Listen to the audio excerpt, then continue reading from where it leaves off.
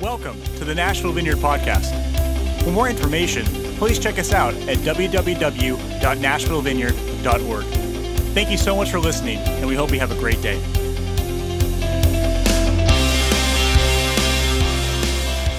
Happy Sunday.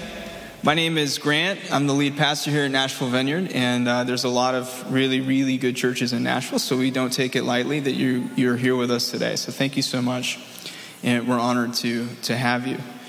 If you were wondering, last week we weren't here, and it was nice. But we really missed it. We were on vacation, my wife and I. Sarah, she was on the Keys today, and we were celebrating our 10-year anniversary, and so it was a lot of fun. We did it! Hooray! And it was nice, and it was especially nice because we were able to do that, and while we missed it, we did not worry. I know Rick did a great job speaking, and Morgan and Jordan and everyone just helped things pull off. So thank you guys so much. It is very, very good to be back, and so we're looking forward to it. So let's pray real quick, and then we'll get on with it. Father, we just thank you so much that this is your church. And Holy Spirit, we just welcome you right now. We just say, have your way. And Lord, would you create an atmosphere where our hearts are rent towards you, where we are in a posture to receive what you have for us. Would you give us eyes to see and ears to hear? Would you make it easy for me to preach? It's your name we pray, Jesus. Amen. So we're currently in a in-between zone. We just wrapped up a series a couple weeks ago, which was pretty good timing, I think. The series was on how to have hard conversations and be peacemakers in a difficult time. So hopefully we can take that and go into the world today and tomorrow and the next day and begin to bring peace where it's so deeply needed. And so now we're taking a little bit of time and before we begin our fall series. And so as we were preparing for today, I began to think we have a couple of different values that drive our Sunday morning worship experience. We're a value-driven church. There are values that we hold very closely to that really everything else revolves around. And if we're honest, we're all value-driven people, and we all have values that either maybe are spoken or maybe they're unspoken. And a lot of times they're less intentional, but they're values nonetheless, and our lives seem to revolve around those values. And it's interesting about our values is that, we can say that we want to have one thing as a value, but what you can really see what we do value is in our actions. Is how do we make space for certain things. And so, we can say that we value hard work and achievement, and then we can really actually value fun and relaxing, and we'll center our life around that and wonder why we're never able to get stuff done because we value achievement, but really we value fun. And that's okay. We just need to know what our values are. We need to know what is driving our action, and do we need to change our values? Do we need to reevaluate our values? But we all have values. And one of the values that we have here, specifically in regards to Sunday and Sunday morning and for preaching, is that we believe that we should preach and minister out of an overflow of a relationship with Jesus. It's out of what the Lord is doing in me that I begin to come here and say, hey, listen to what the Lord's doing. Listen to what the Lord's showing me, as opposed to just saying, hey, we're going to learn about this today. It's more so of this active relationship. It keeps me very close to him. And it keeps me very much after what he's doing. And so we just have that value. And we have the value that whatever we bring here, hopefully is actually a reflection of what the Lord is doing. Anytime I ever speak on anything, I've either just gone through it, am currently going through it, or am about to go through it. It's really interesting. So I'm never actually preaching at anyone other than myself, which is fun and painful. And there's a lot of times where that's not to say that we don't plan. We know what we're going to be preaching on around this time next year. But it's amazing that the Holy Spirit doesn't have to be spontaneous all the time. He can actually think ahead too. And he can prepare things, and then when I come to it, I'm like, man, I can't talk about this. Don't you remember what happened last week?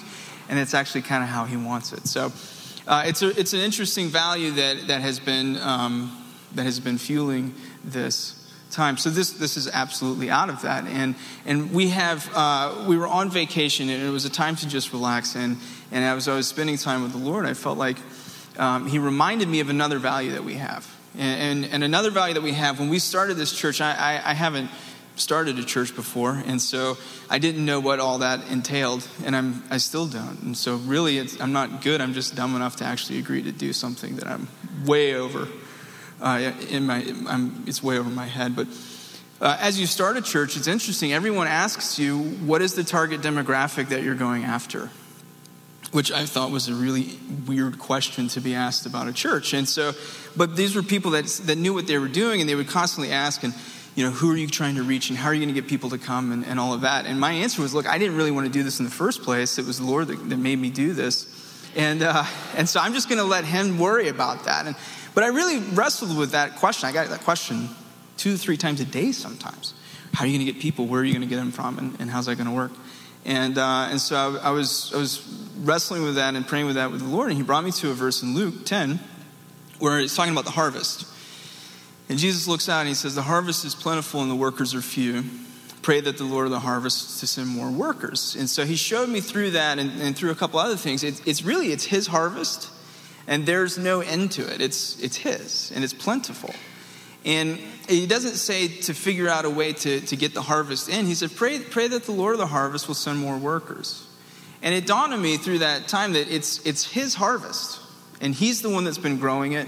He's the one that has planted the seeds. He's the one that is cultivating it, that's picking it. And actually, he's the one that's bringing it. So the question isn't how are you going to grow your church or how are you going to get people to come? The question really is, what are you going to do if and when he brings them? What are you going to do with the people that he brings because they're his? It's his harvest. And so we've been, crazy about making sure we're ready for when people get here, building systems and having things in place. And there are things we have in place right now that's focused on that. There are dreams that we have that we haven't been able to do, but we know we're going to do them because it's so important for us that we take his harvest and we steward it well. And I'm from the South, and I think of harvest, I think of cotton, and I think who is going to take the cotton that he's bringing and who's going to turn it from cotton to blue jeans? And he's not looking for someone that's just going to leave it on the side.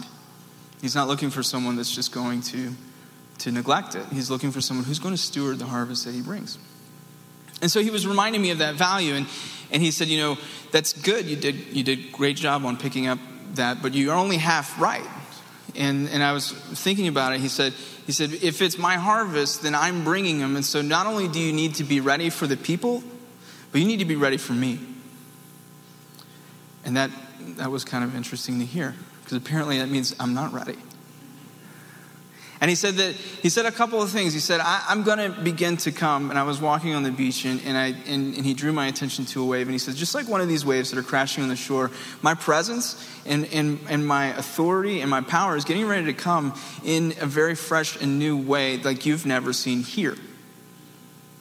Will you be ready? And if we're not ready, then I'm betting that he won't come. Just like the people won't either. And so that was interesting to hear, because that means a couple things. One, it's exciting. The Lord is coming. And it's kind of like this get ready. It's an excitement thing. But it's also challenging because apparently we're not ready. Apparently I'm not ready. And so I kind of spent the rest of the week praying into that and thinking about that and honestly repenting and doing all of these things. And so I felt like today and next week and probably the week after, we're going to talk about how do we get ready for God to come? What do we need to do? Because he's coming. Now, even saying that he's coming is a little bit challenging.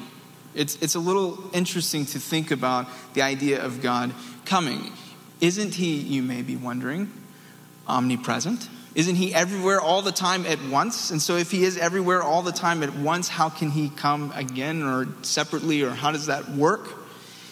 And he is actually omnipresent. That's not something we're arguing. It's something the church fathers have believed since the history of the church. God is everywhere. He's always doing a million different things, and we're aware of maybe two of them, I think, as Piper says. And so we're always looking and wondering and seeing God doing different things. He's literally holding the universe together. He's holding all of the molecular strands together somehow in his grace and in his goodness. But even so, we see through Scripture, just casually reading through Scripture, that he actually does come in unique ways as well. And so on the one hand, he is omnipresent. He's everywhere at once, all the time. But on the other hand, he actually does come uniquely at a specific place, a specific time, for a specific reason and incident. We can see this in Genesis, before the fall, that God actually came to earth and walked with Adam and Eve in the cool of the evening, a specific place, a specific time. Now, that doesn't mean he wasn't everywhere at once, but he was also there as well. He's God. He can do that. And if I'm able to wrap my brain around how God works, he's probably not big enough. So we see it in Genesis. We see it in Abraham, where God calls Abraham. We see it in Moses and Jacob, in the Ark of the Covenant. His presence is resting in a specific place, in the temple is where his presence is. We see it in the New Testament. We see it with John the Baptist proclaiming, "Prepare the way." And God came like no one had ever even imagined, in the form of a child. Specifically, for 30-odd years, he came specifically in the flesh. And no one imagined that. And then we see where Jesus ascends to the throne, he actually also visits people as well. We see that in Peter. We see that in the upper room in Acts. We see that in Paul, in his Damascus experience, where the Lord actually comes in a unique, fresh way for that moment in time, and his presence and the encounter with his presence changes things.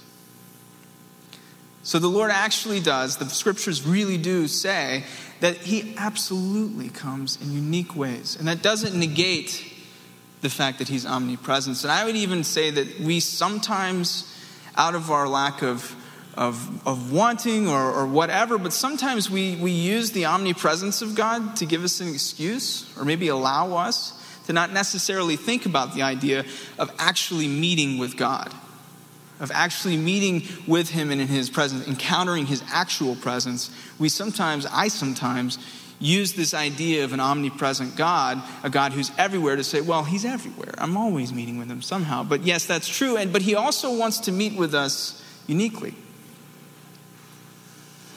And so I think that's what the Lord is pulling us towards, is saying, I want to have a unique move here. And I want to come here in a unique way. Will you get ready for me? So as I was thinking about this, as I was kind of wondering and praying and searching the scriptures and looking into this, I actually was led to a certain passage in Matthew 18:20. I don't have it on the slide. You can find it on your phones or in your Bible.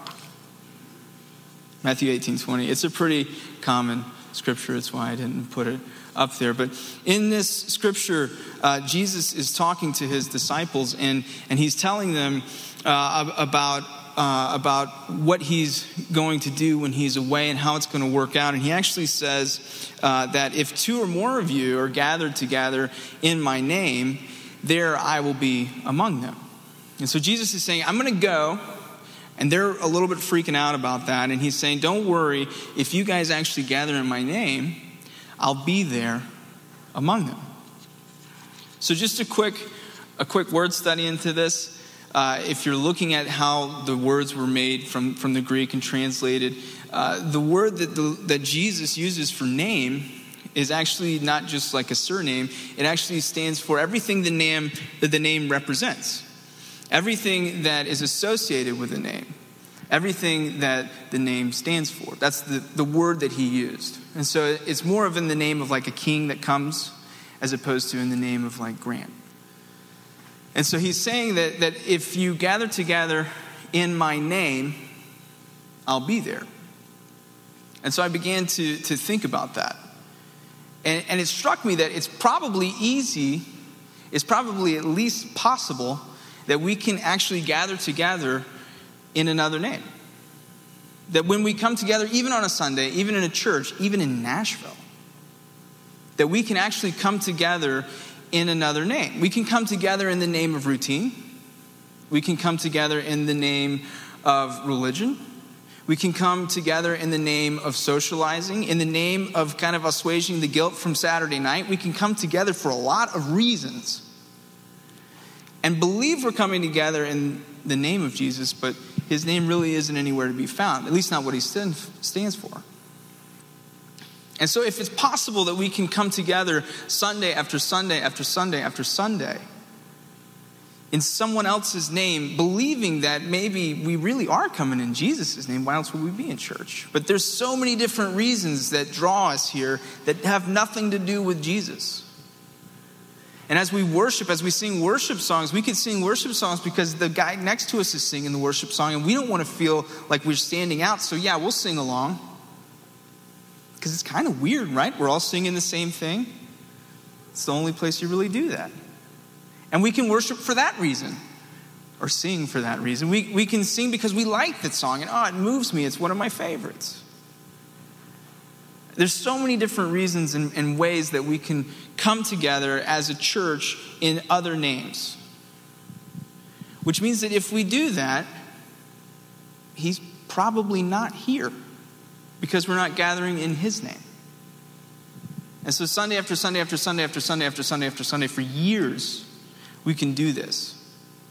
And wonder why nothing ever seems to change. Wonder why we're the same person we were last year, or maybe a little worse. Or wonder why things don't seem to be able to be broken through. Where are the chains that are breaking? We seem to have more chains now than ever.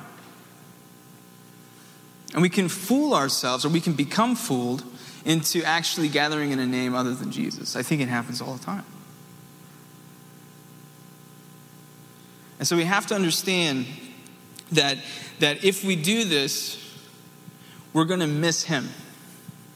It wasn't religious routine. It wasn't knowledge. It wasn't any of those things that came and changed the murderous religious fanatic Saul to Paul, the heartfelt missionary who gave his life for the gospel of love and peace. It wasn't knowledge that did that. It was an encounter with the actual presence of Jesus that knocked him off his donkey. That's what changed him. The change comes from an experience of being in the presence of God Almighty. And over and over and over again, we look in the scriptures, and you want to see how change happens. You want to see where the power to change, it's in the presence. And so often I feel that we gather, and we have gathered here, in the name of routine, in the name of it's what we're supposed to do. And we've missed an opportunity, an open invitation for 2,000 years, that we've missed this opportunity to actually experience a no-kidding encounter with the risen Savior. But there is actually hope. Because if we actually understand that we can gather in his name, and he will be there, then we can meet with him. You see, if we're used to gathering and we're not encountering, then we're never expecting the encounter. We're just expecting to do this thing and then go get brunch. And what he's actually looking for is a group of people that is actually willing to expect to meet him.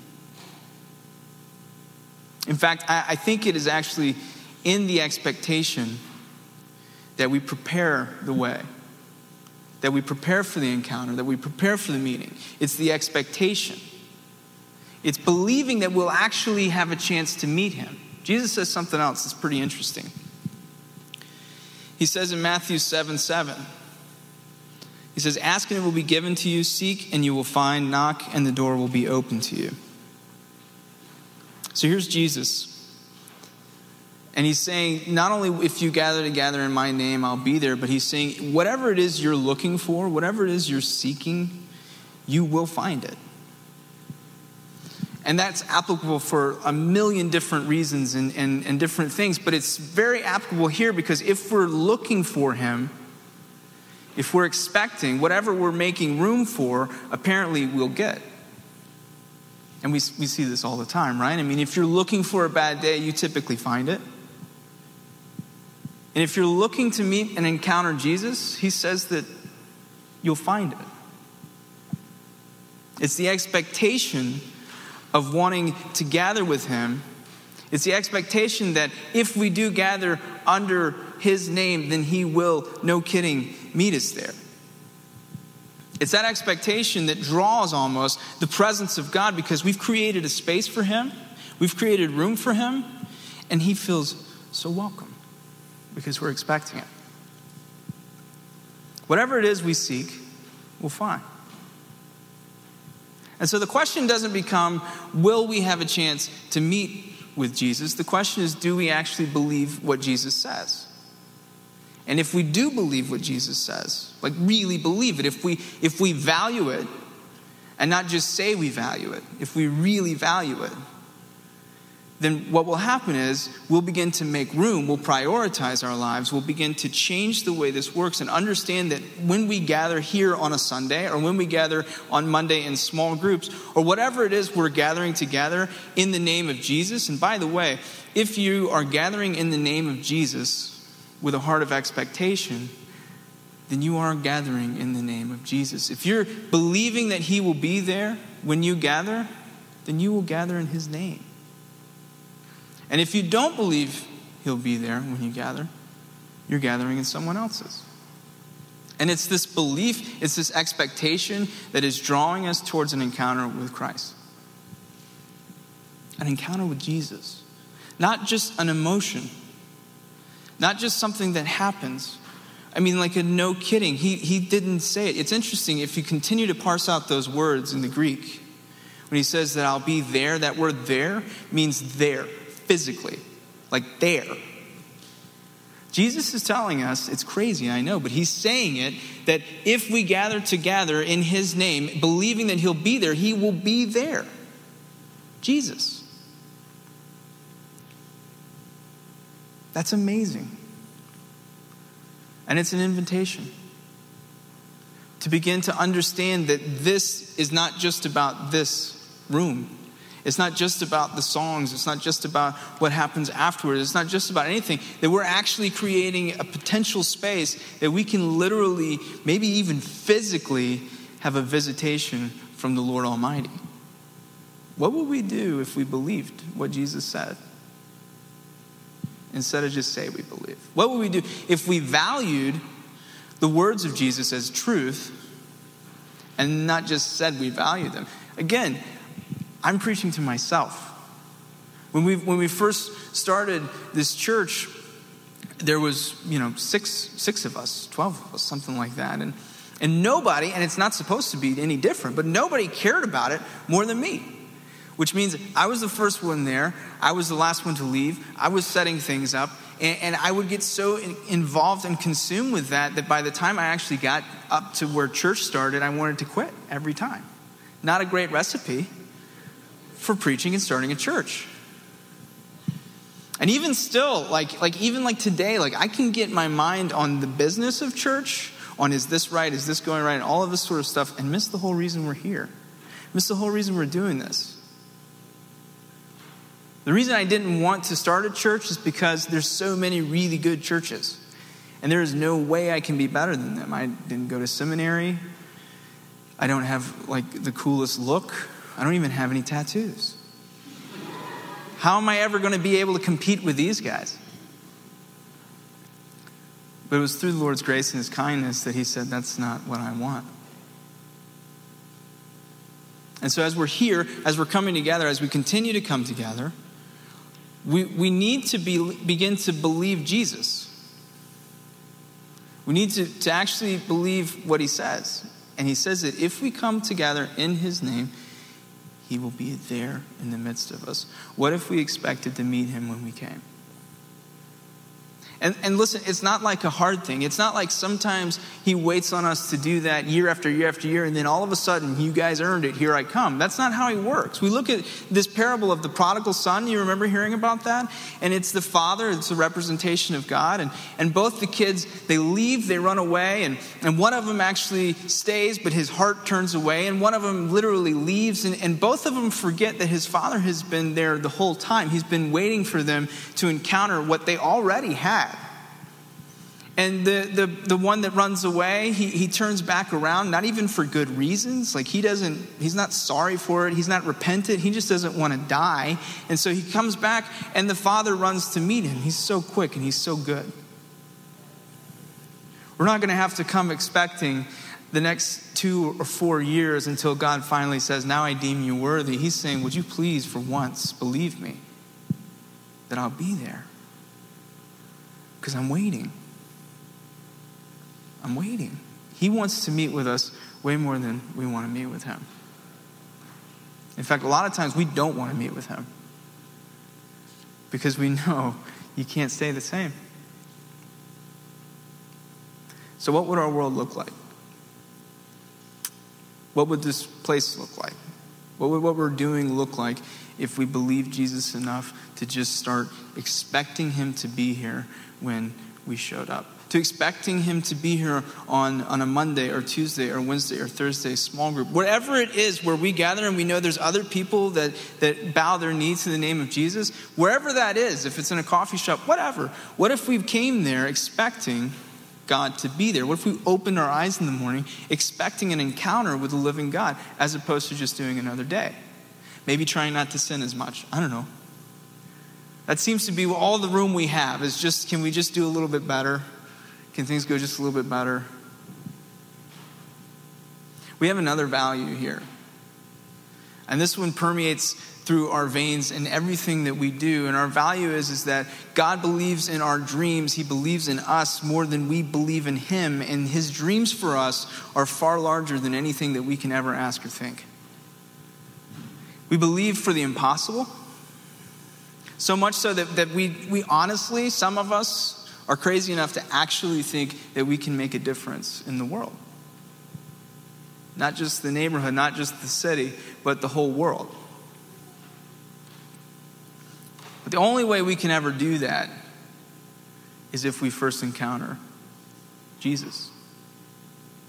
There's another interesting story that happened in Acts.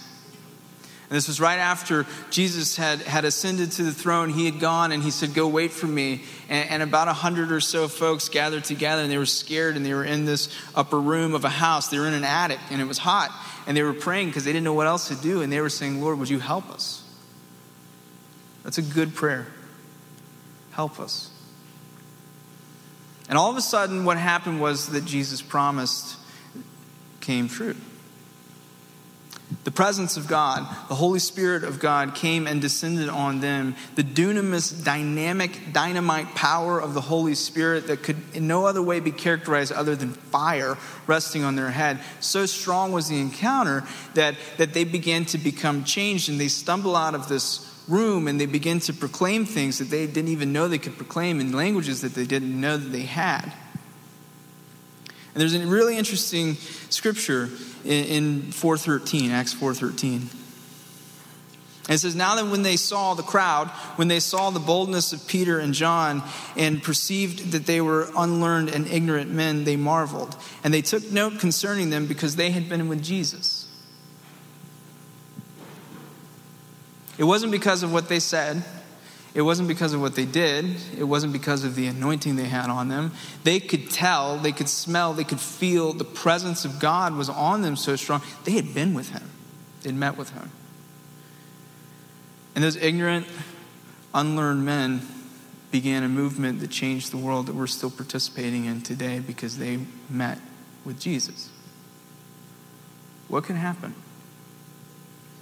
if we believe that we can meet with him as well? What would happen if we went to our offices, to our schools, to wherever we are, our spheres of influence on Monday, and people took note of us because we must have met with something? We met with Jesus. Because when you encounter God, you can't hide that. You don't have to be smart.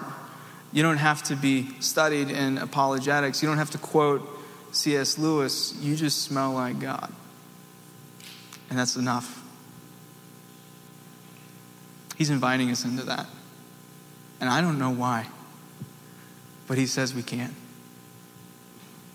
And so we're going to begin to sort of reorient and reprioritize and add on to that value of what are we going to do when people get here? We're going to begin to think, what are we going to do when God gets here? We're going to pay more attention because honestly, it's my bad.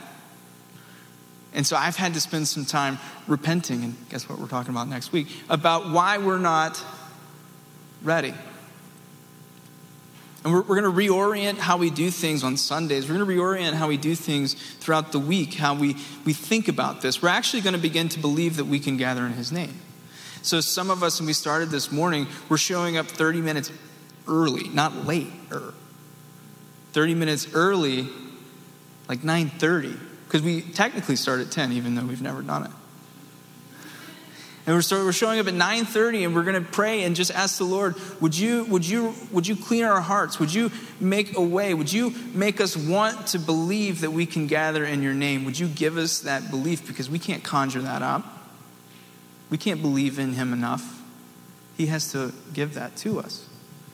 And we're going to pray for other people, that other people would actually be drawn into a no-kidding encounter with the presence of God.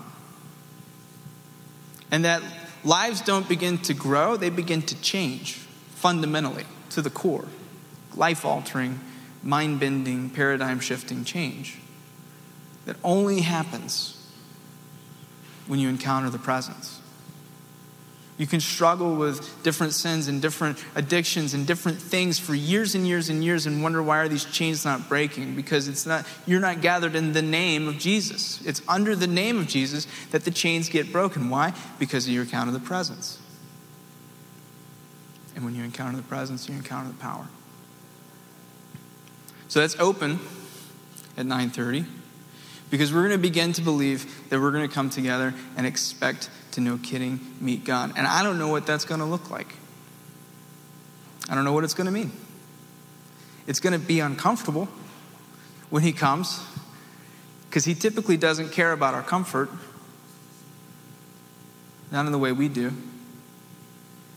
And there's potentially room that we're not going to have even language or a paradigm for what's happening. That's scary. But if he's in control, I think it'll be all right. So, I'd like for you to join us in this quest to begin to actually expect to meet God. To expect to encounter the actual presence. Not just the knowledge. Knowledge is great, but it should lead us to an encounter. And so, we're going to take some time to pray. Because we believe that God is here. We're expecting him to do something as we pray for each other. And so we're going to take some time and worship and be quiet. And we're going to have people that come and they're ready for praying for you. They've been preparing to meet you. Because we believe that the Lord wants to do something unique today. And so we're going to take some time and ask the Lord, would you come? We expect to meet with you. Because whatever name we gathered when we first came in, we're just going to throw that aside and say, hey, can we try gathering in your name? To see if you'll be there? He likes to show himself. He likes to run towards us. So let's stand. We're going to worship just a little bit, and we're going to open up a time for prayer. And so if those of you that are on our ministry team can come down and get ready. We don't have, a lot of times we have specific words. Healings for legs, healings for shoulders, stuff like that. And we see that a lot. But today we only had a few. And one was that the Lord was getting ready to unlock a new destiny, a new path. And we think it's because he wants to meet with us, because that's typically what happens when he's encountered. So, Father, we just thank you so much that you're so good that you really do want to meet with us. And then we don't have to show ourselves worthy of you meeting with us, that as soon as we gather under your name, you'll be there. So, Lord, we're expecting to meet with you.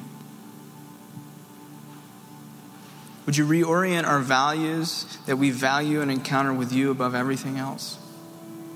That we situate our life around the idea that we can literally meet with you. That Jesus paved the way, made access available to come to your throne. Would those values begin to rise? Would they settle deep within us? And we're sorry for the reasons we came, because it's what we're supposed to do, because it's just what you do on Sunday. We're sorry for that. Would you help us to have a new heart that looks for you, that expects you, that longs for you? So, Lord, would you meet with us today?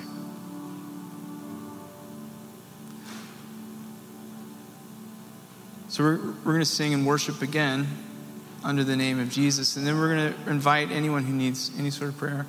Please come forward, and we'd love to pray with you for anything. For all upcoming events or more information about the Nashville Vineyard Church, please check us out at www.nashvillevineyard.org. Thank you again for listening, and we hope you have a great day.